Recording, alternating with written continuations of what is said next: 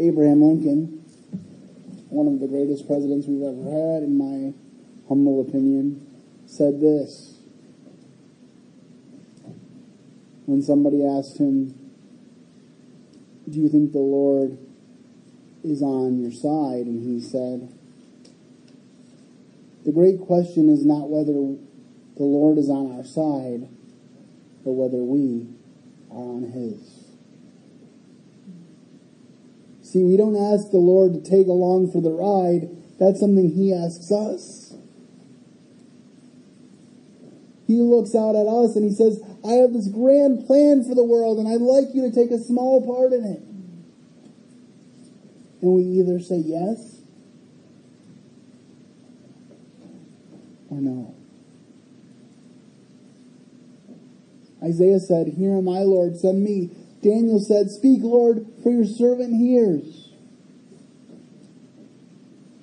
Neither of them said, I have this grand idea, Lord.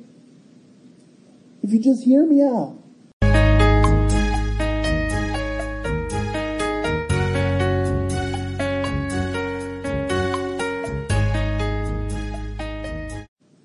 I'm not exactly sure where you guys are in your study of Judges, but Peter thought that my message today would dovetail very well with what you are studying, and so I want you to turn, if you would, to the book of Judges, chapter 6. I'm going to let you know a little bit about where we are going today. I will give you the outline so that if you're taking notes, you can write these points down. We're going to look at 4 different things. We're going to look at Gideon's call in Judges 6:11 to 16. We're going to look at Gideon's fleece in Judges 6:36 to 40. Then we're going to look at Gideon's preparations in Judges 7:2 to 7. And finally, we'll look at Gideon's victory in Judges 7:13 to 21. I also have some cross-references, so if you will have your page-turning fingers limber and be prepared to look those up for me at the proper time, that would be great. I do this for 2 reasons. Number 1, so I don't have to turn a ton of pages in my Bible. And number 2, to keep you awake. So hopefully both of those things will be beneficial to all of us. And now, before I begin, I'd like to open once again in a word of prayer. Heavenly Father, Lord, we thank you for this time. Lord, we pray that we would be humbled before you today, and that we would learn what you have us to learn, and that you would be honored and glorified. Lord, I just pray that we would be better people for having been here, and that we would go forth and impact our world for you in big and small ways. In Jesus' name, amen. So, we're going to start in Judges chapter 6, verse 11. And this is God's call on Gideon's life. And what I like about God, there's many things I like about God, but one of the things I really like about God is that He uses people who the world would consider useless. You'll notice as God is telling Gideon his assignment, Gideon's going to give him some reasons why it won't work. But God doesn't give up on people even when they make excuses. I made excuses for a lot of years that I couldn't be used by God because I was physically disabled. It's like, God, if you would just heal me and give me a perfect body, then I could serve you. But God said, no, Andrew, that's not what I'm going to do. I'm going to ask you to get off the throne of your life, put me there, and watch what happens. Because Ephesians chapter 2 tells us, for it is God who worketh in you, both to will and to do of his good pleasure. So it's not about me, it's about him. So let's start reading in Judges chapter 6, verses 11 through 16. And there came an angel of the Lord and sat under an oak, which was an Ophrah, that pertained unto Josiah the Abiezrite, and his son Gideon threshed wheat by the winepress to hide it from the Midianites. So already we see this is a less than ideal situation. because he's down in a wine press threshing wheat. Why? To hide. You know, generally when we want to pick someone for our team, or we think of picking someone to go on a quest, if you will, we think of someone in shiny armor, someone who's bold, maybe a little brash, and they're just ready to go. But that's not where God finds Gideon. And the angel of the Lord appeared unto him and said unto him, The Lord is with thee, thou mighty man of valor. I have a question for you. Do mighty men of valor hide in wine presses? According to God, they do. What's significant about this? The significance is God does not look at you and I on the basis of who we are right now. He instead looks at us on the basis of what we can be if we allow Him to work in our lives. And so He speaks to Gideon not on the basis of who he is at that moment, but on the basis of what He's going to do through Gideon. And Gideon said unto him, O my Lord, if the Lord be with us, why then is all this befallen us? And where be all His miracles, which our fathers told us of, saying, Did not the Lord bring us up from Egypt? But now the Lord has forsaken us and delivered us into the hand of the Midianites. And the Lord looked upon him and said, Go in this thy might, and thou shalt save Israel from the hand of the Midianites. Have I not sent thee? And he said unto him, O my Lord, wherewith shall I save Israel? Behold, my family is poor in Manasseh, and I am the least of my father's house. I want you to consider something with me. How often does God use the oldest in the Bible? Think about this. His chosen was Jacob. He said the older will serve the younger. That was a prophecy that He gave to the parents. Did they go about it the right way? No.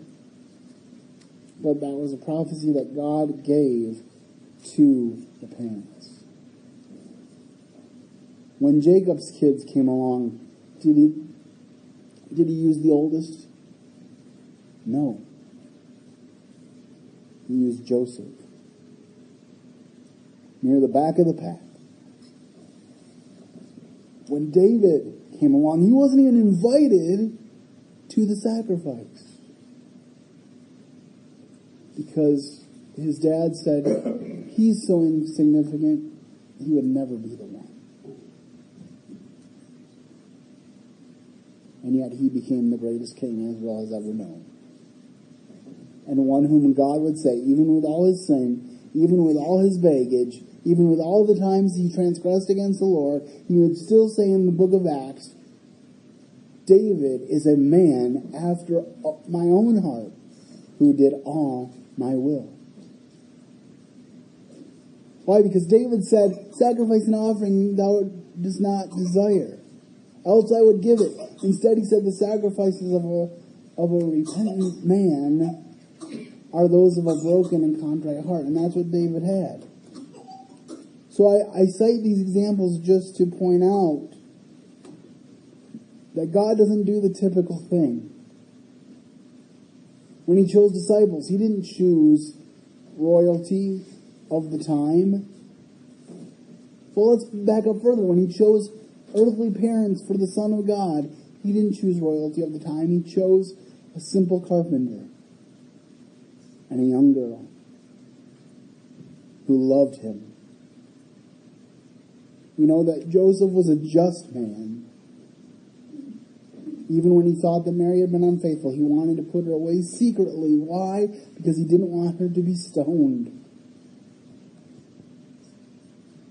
And when the angel of the Lord came to him, he said, Fear not to take unto thee Mary thy wife, for that which is conceived of her is of the Holy Ghost. This is that he took her as his wife, and he cared for her, and he knew her not until the time that her baby was born. Why? Because it had to be clear that this was no ordinary baby, that this was conceived of the Holy Ghost, But this was not Joseph's son. I don't think Joseph gets enough credit in the Christmas story because he was so instrumental in caring for Mary and making sure that she was taken care of. But then Gideon says, well, I'm of the least tribe and I'm the least in my house. Why would God come to me? But then the Lord said, go in this thy might, and thou shalt save Israel from the hand of the Midianites. Have I not sent thee? The key phrase here is that God sent him. That's the key phrase.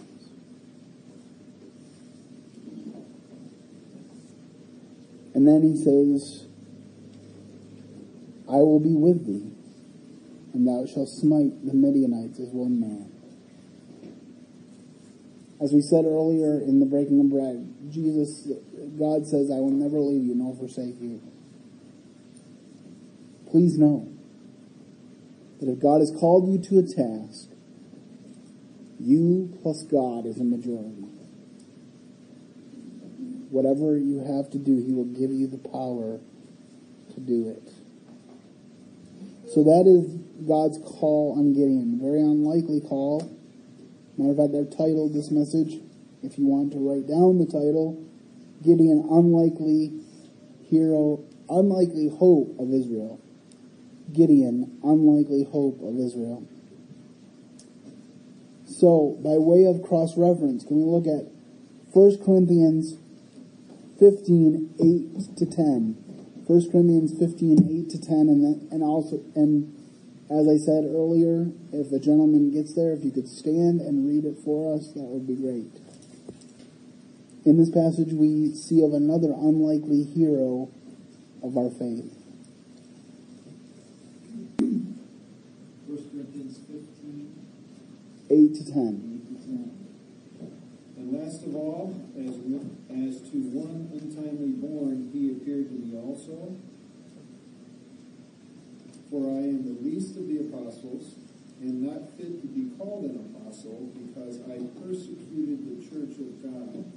But by the grace of God I am what I am, and his grace toward me did not prove vain, but I labored even more than all of them, yet not I, but the grace of God with me.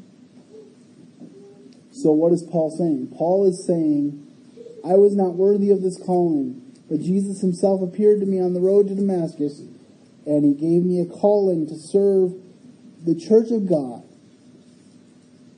By God's grace, I am what I am. That's a common phrase that we use. But Paul himself uses it here because he's like, I'm not worthy to be one of these people, and yet I am.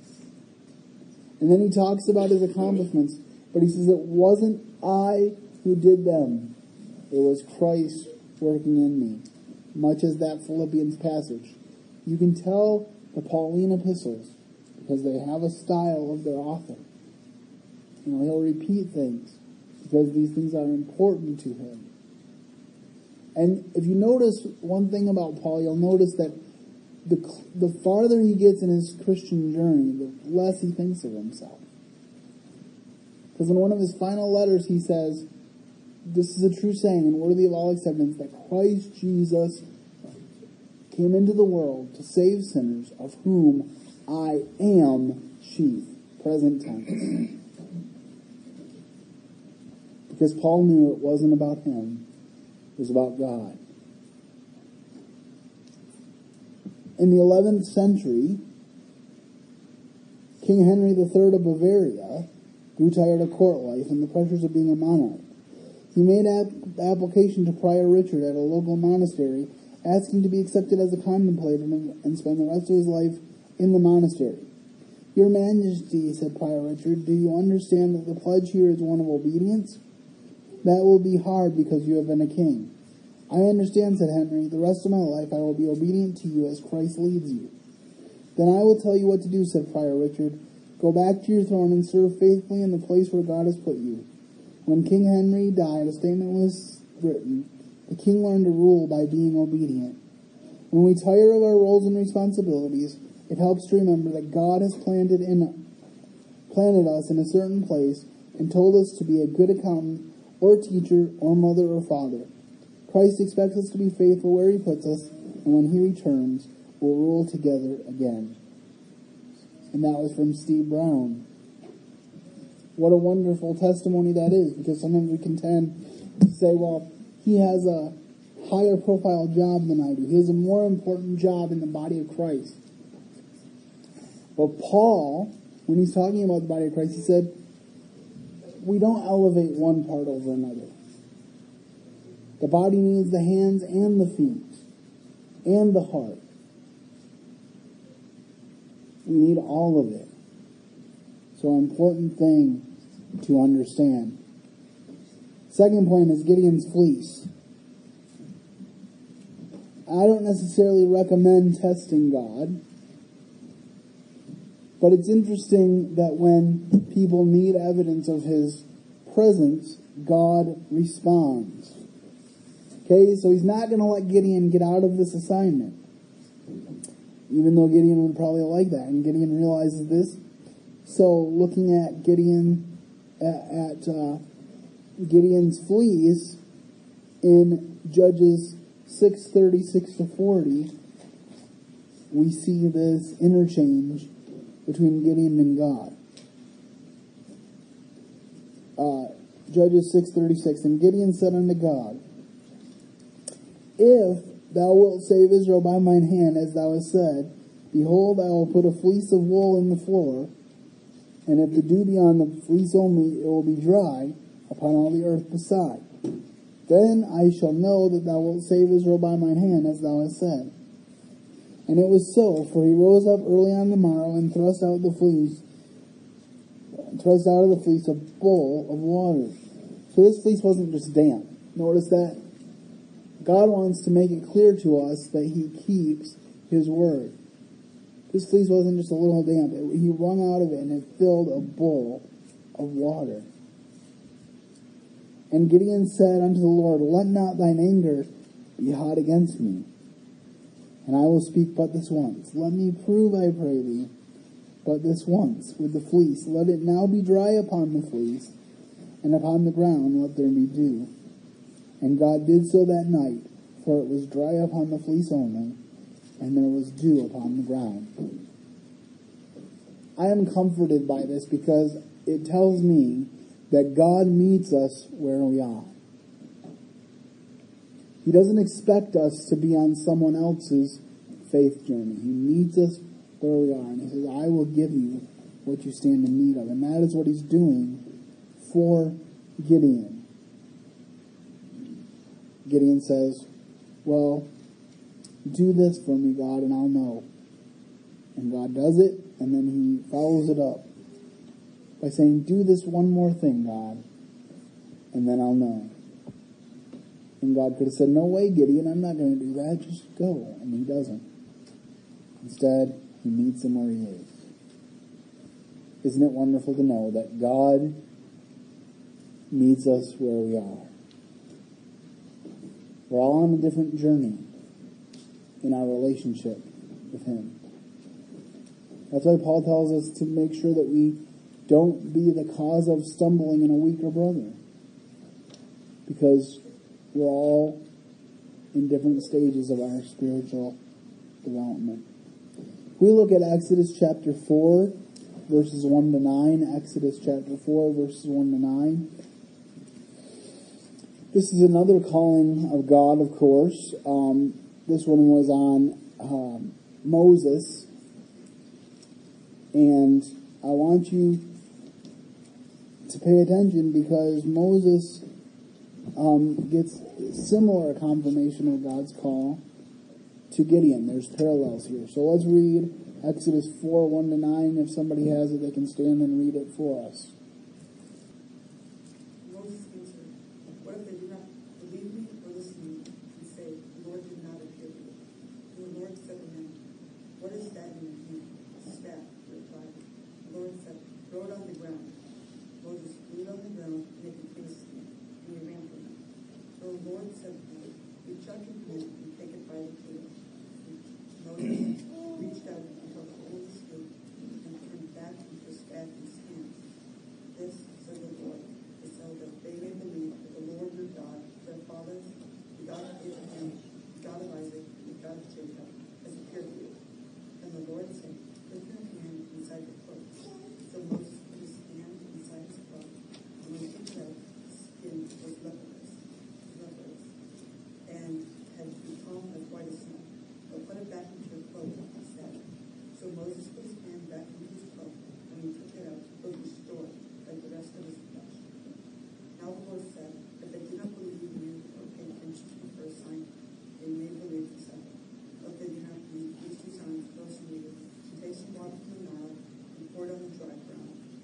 Gideon River will become blood on the ground. So I find it interesting here that God is giving Moses signs for the people to believe him. But I think they were also for Moses as much as they were for the people. Because Moses is in a place of doubt right now. We were talking about, at break, I was talking with some of the brothers about God hardening Pharaoh's heart and leading the children of Israel safely through the 10 plagues and how he punished Egypt with them. But it was also a testimony to the Israelites, right? Because what did God say over and over again from Exodus to Deuteronomy? There's a single phrase that he says over and over again. And he says it again in Judges. I am the Lord your God who what? Brought you out of the land of Egypt.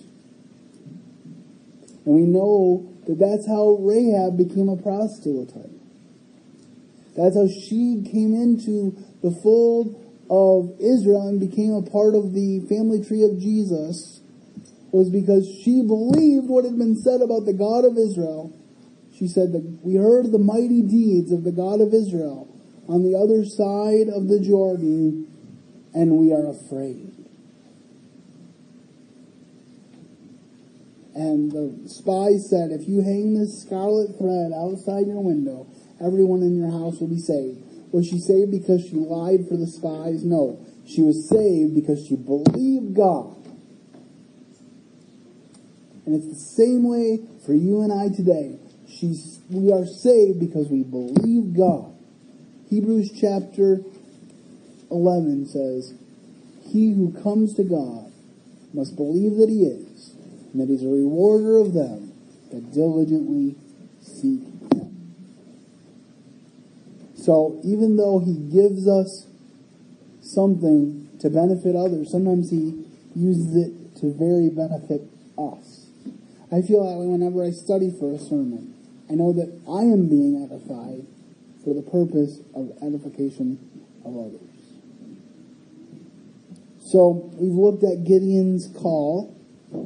We've looked at Gideon's fleece.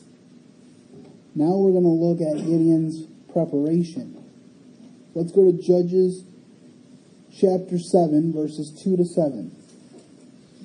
And the Lord said unto Gideon, the people that are with thee are too many for me to give the Midianites into your hands, lest Israel vaunt themselves against me, saying, mine own hand hath saved me. Now therefore go to, proclaim in the ears of the people, whosoever is fearful and afraid, let him return and depart early from the Mount Gilead. And there returned of the people 20 and 2,000, and there remained 10,000. So we have a situation where Gideon has started with about 30,000, a little more than 30,000 people, and that was too many. So now he's got 10,000, and the Lord said to Gideon, the people are yet too many. Bring them down into the water, and I will try them for you there.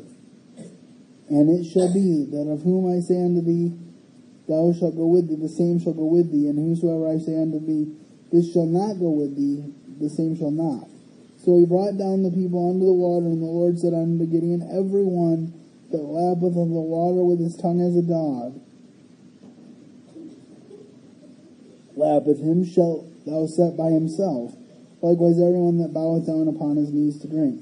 And the number of them that lapped, putting their hand to their mouth, were 300 men, but all the rest of the people bowed upon their knees to drink. And the Lord said unto Gideon, by the 300 men that lapped, will I save you, and deliver the Midianites into thine hand, and let all the other men go unto his place.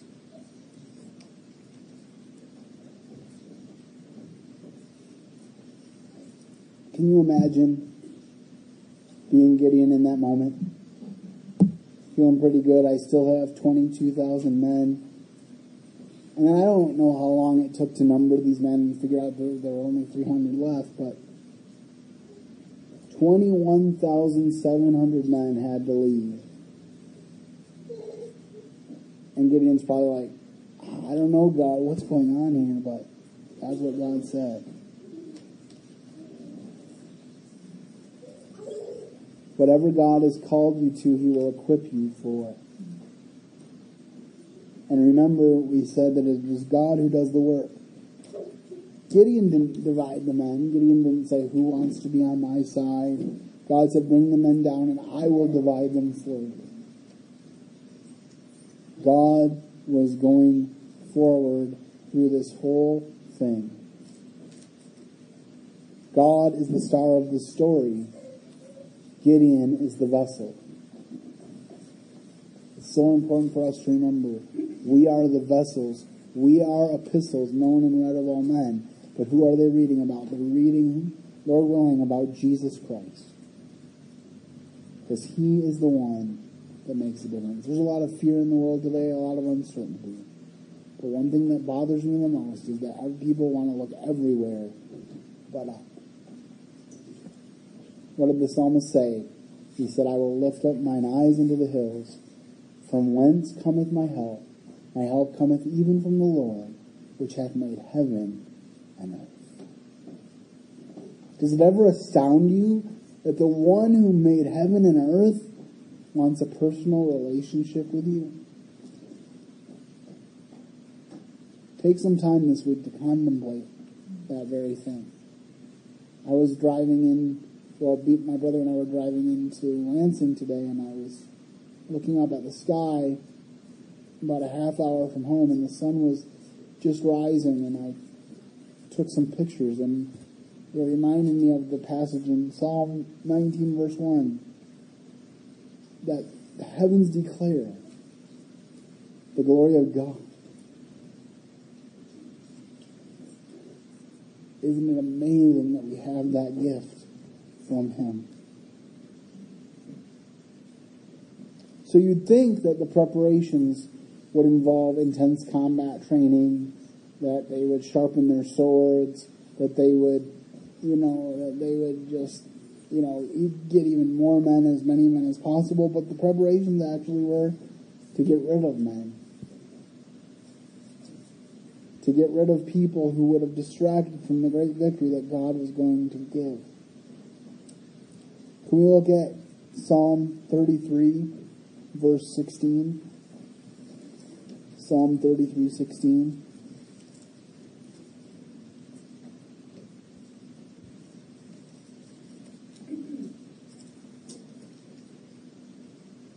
Again, if there's somebody that could read it for us, that would be amazing. Psalm 33:16. No king is saved by the size of his army. No warrior escapes by his great strength. The size of the army doesn't matter. Abraham Lincoln, one of the greatest presidents we've ever had, in my humble opinion, said this. When somebody asked him, do you think the Lord is on your side? And he said, the great question is not whether the Lord is on our side, but whether we are on His. See, we don't ask the Lord to take along for the ride. That's something He asks us. He looks out at us and He says, I have this grand plan for the world, and I'd like you to take a small part in it. And we either say yes or no. Isaiah said, here am I, Lord, send me. Daniel said, speak, Lord, for your servant hears. Neither of them said, I have this grand idea, Lord. If you just hear me out. No, in both cases, they were open to what the Lord had for them. And they prepared. We often talk about how this life is preparation for the next life. Work came before the fall. So I do believe that in the new heaven and the new earth, we will have work to do. God is preparing us for eternity. Paul said, I am convinced that the sufferings of this present world are not worthy to be compared with the glory that shall be revealed in us. And he said, eye has not seen, nor has ear heard, nor has entered into the heart of man what the Lord has promised to them that what? To them that are perfect? To them that are the greatest? No, to them that love him. I trust that is you and I. And I trust that we are preparing. Because the Bible says there's only one way to God. People are always talking about how good God is and how they want to get to God and how they want to get to heaven. Way more people believe in heaven than believe in hell. But Jesus talked more about hell than he did about heaven. Why? Because he didn't want us to go there. And if you prepare for a trip, make sure you have gas, make sure you have food if necessary, make sure you have all the supplies for the trip. Why would you not prepare for the most important trip you'll ever take when you leave this earth? Paul said, to be absent from the body is to be present with the Lord. So either we will be present with the Lord as our defense attorney, who looks at his hands and his feet and says, I paid for this. Enter into heaven. Or we come face to face with the Lord as our judge. We talked about earlier, Jesus was given the sole authority to judge. And people who say, I want to be judged on my own merit, they will be. They will be. They'll get exactly what they want. But I'm telling you right now, I am an evil man apart from Christ. And so I do not want to be judged on my own merit. I stand upon his merit. It's the only merit that I can stand on. And I will stand one day. Because Paul said, this mortal will put on immortality, and this mortal and this corruptible will put on incorruption. I long for that day. I've never been able to kneel. I'm not very flexible. Probably couldn't even bend my knee to that position, even if my brother could stick me up on my knee. But one day I will kneel, because the Bible says every knee will bow. And every tongue will confess that Jesus is Lord to the glory of God the Father. Every single one. Even people like Hitler will bow their knee and confess Jesus as Lord. The question is, will you do it now while you have time, or will you do it later before you face the lake of fire? That is the choice before us. I want to read this quick story about another king. And it says, there's an old story of a king of bygone days, and his clown or jester, who sometimes said very foolish things and sometimes made very wise utterances. One day the jester had said something so foolish that the king, handing him his staff, said to him, take this and keep it until you find a bigger fool than yourself. Some years later the king was very ill and lay on his deathbed. His courtiers were called, his family and servants also stood around his bedside. The king, addressing them, said, I am about to leave you. I am going on a very long journey, and I shall not return to this place till I have called you all to say goodbye. Then his jester stepped forward, and addressing the king said, Your Majesty, may I ask a question? When you have journeyed abroad, visiting your people, staying with your nobles, or paying diplomatic visits to other courts, your heralds and servants have always gone before you, making preparations for you. May I ask what preparations your majesty has made for this long journey that he is about to take? Alas, replied the king, I have made no preparations. Then said the jester, take this staff with you, for now I have found a bigger fool than myself. We need to be ready to meet the Lord. And if we do not die before the Lord comes back, we need to be ready for his coming. 1 Thessalonians chapter 4 tells us that with the trump of God and the voice of the archangel, and who is that? The voice of Michael the archangel, the Lord himself will descend. And the dead in Christ will rise first, then we which are alive and remain will be caught up together in the clouds, and so shall we ever be with the Lord. Wherefore, comfort one another with these words. You know, the strife and the different political things that are going on in our world can be very scary. But when you know the Lord Jesus, they fill you with hope because He is coming. Paul said, I'm going to get a crown of life which the Lord promised to me, but not to me only, but unto all those who love His appearing. So my question to you this morning is, do you love His appearing? Are you looking forward to His appearing? I am. There's no wheelchairs in heaven. They're not allowed to be there.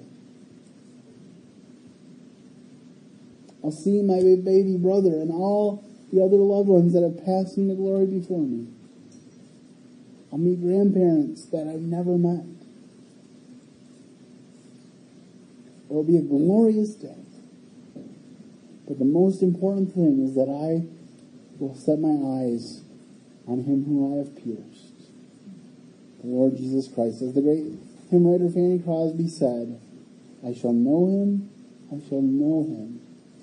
by the prints of the nails in His hands. I don't know if you know the story of that, but it's one of my favorites because a pastor once told her, it's a shame, Fanny, with all the other blessings that you have, that God took away your sight. She said, Pastor, I'm so glad that the very first thing I will see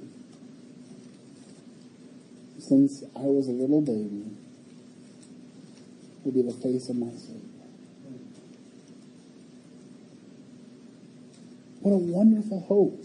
And it's a hope that the world does not understand. The Bible says the cross is to them that perish foolishness.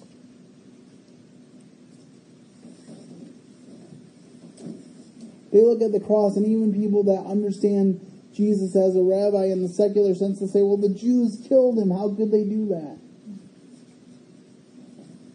Nobody killed Him.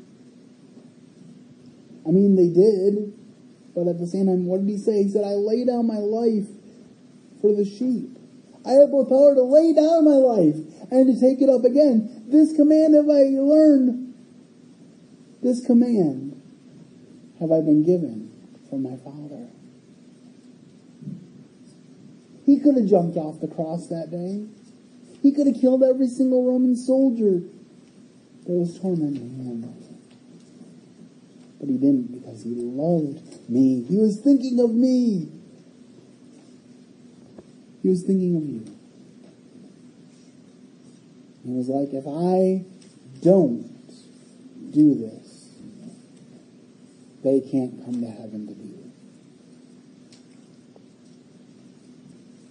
Hebrews says, for the joy that was set before Him. Who's that joy?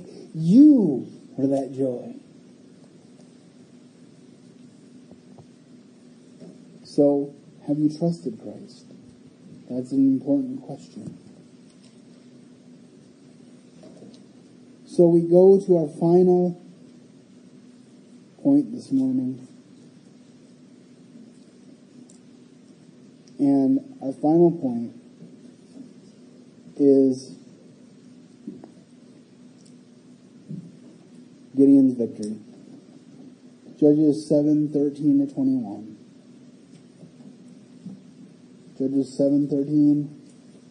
And when Gideon was come, behold, there was a man that told a dream. The context of this is that God told him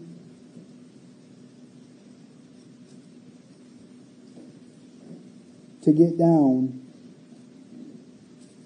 to the mountain. Get down to the host.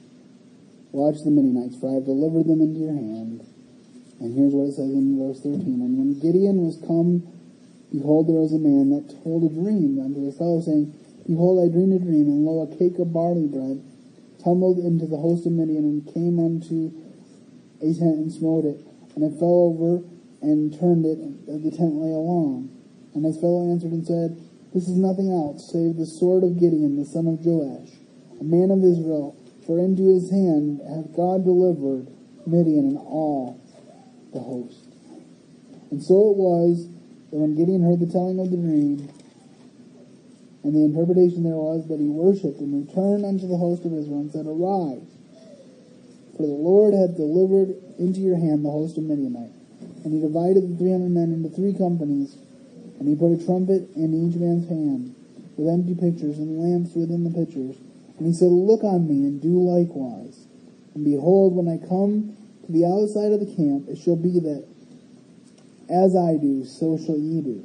When I blow the trumpet, I and all that are with me, then blow ye the trumpets, also on every side of the camp, and say, The sword of the Lord and of Gideon.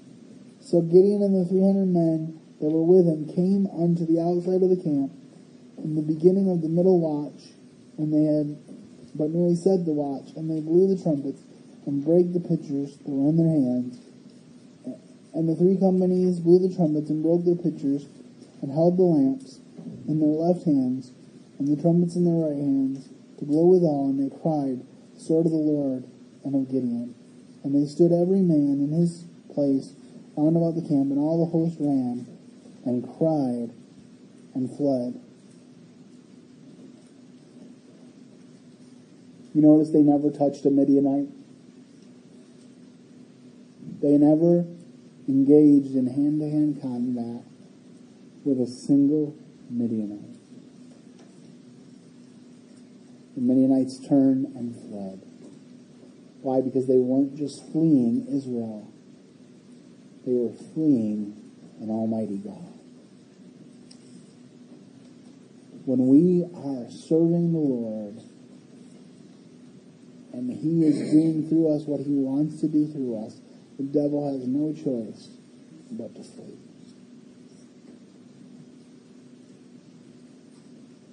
That's why we're supposed to put on the armor of God, so that we can withstand the fiery darts of the evil one. But you can't do that unless you have come to know the Lord Jesus.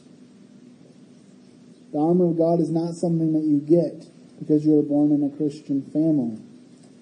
God doesn't have grandchildren. God only has children. I'm thankful for parents that brought me up in the nurture and admonition of the Lord, but I still had to make a decision as a 5-year-old boy to follow the Lord Jesus Christ. I still had to make a decision to be on the side of the Lord. So my encouragement to you is to choose the Lord. Joshua said, when you come up on this side Jordan, you have a decision to make. He said, choose you this day whom you will serve. But as for me and my house, we will serve.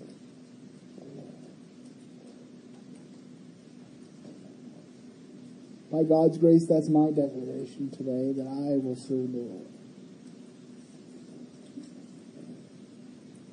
And I hope it's your declaration as well. If you have any questions, feel free to talk to me. I love to talk about Jesus. Final story, and then we'll close. I have a cross-reference on here, 1 Corinthians 11:1, where Paul basically says, therefore also imitate me as I imitate Christ. What a testimony that would be to be able to tell people to imitate me because I am following Christ and I want to show you an example. That's what Gideon says here. He says, do as I do. So if you are going to tell people around you to do as you do, you better make sure that you're doing the right thing. Some people say that they're not role models. I submit to you, not only are you a role model, but you need to be careful what you're modeling. Because everybody has someone that's following them. Quick story, as I said, to end. During the Welsh revival, a man was converted who had been a notorious drunkard. His conversion had made him sober and respectable. His conversion had made him a sober and respectable man. The publican was angry to lose such a good customer and called out to him one day as he passed the public house, "What's gone wrong, Charlie? Why do you keep going past instead of coming in?" Charlie halted for a moment, and then with a skyward glance and a grateful tear glistening in his eye, he replied, "Sir, it is not just I that keep going past. It is not just that I keep going past. We go past." Ah, yes, that is the secret. We go past. Jesus and I. Faith unites me to the living Christ so that his life flows through me, and I can say, moment by moment, I'm kept in his love. Moment by moment, I have life from above.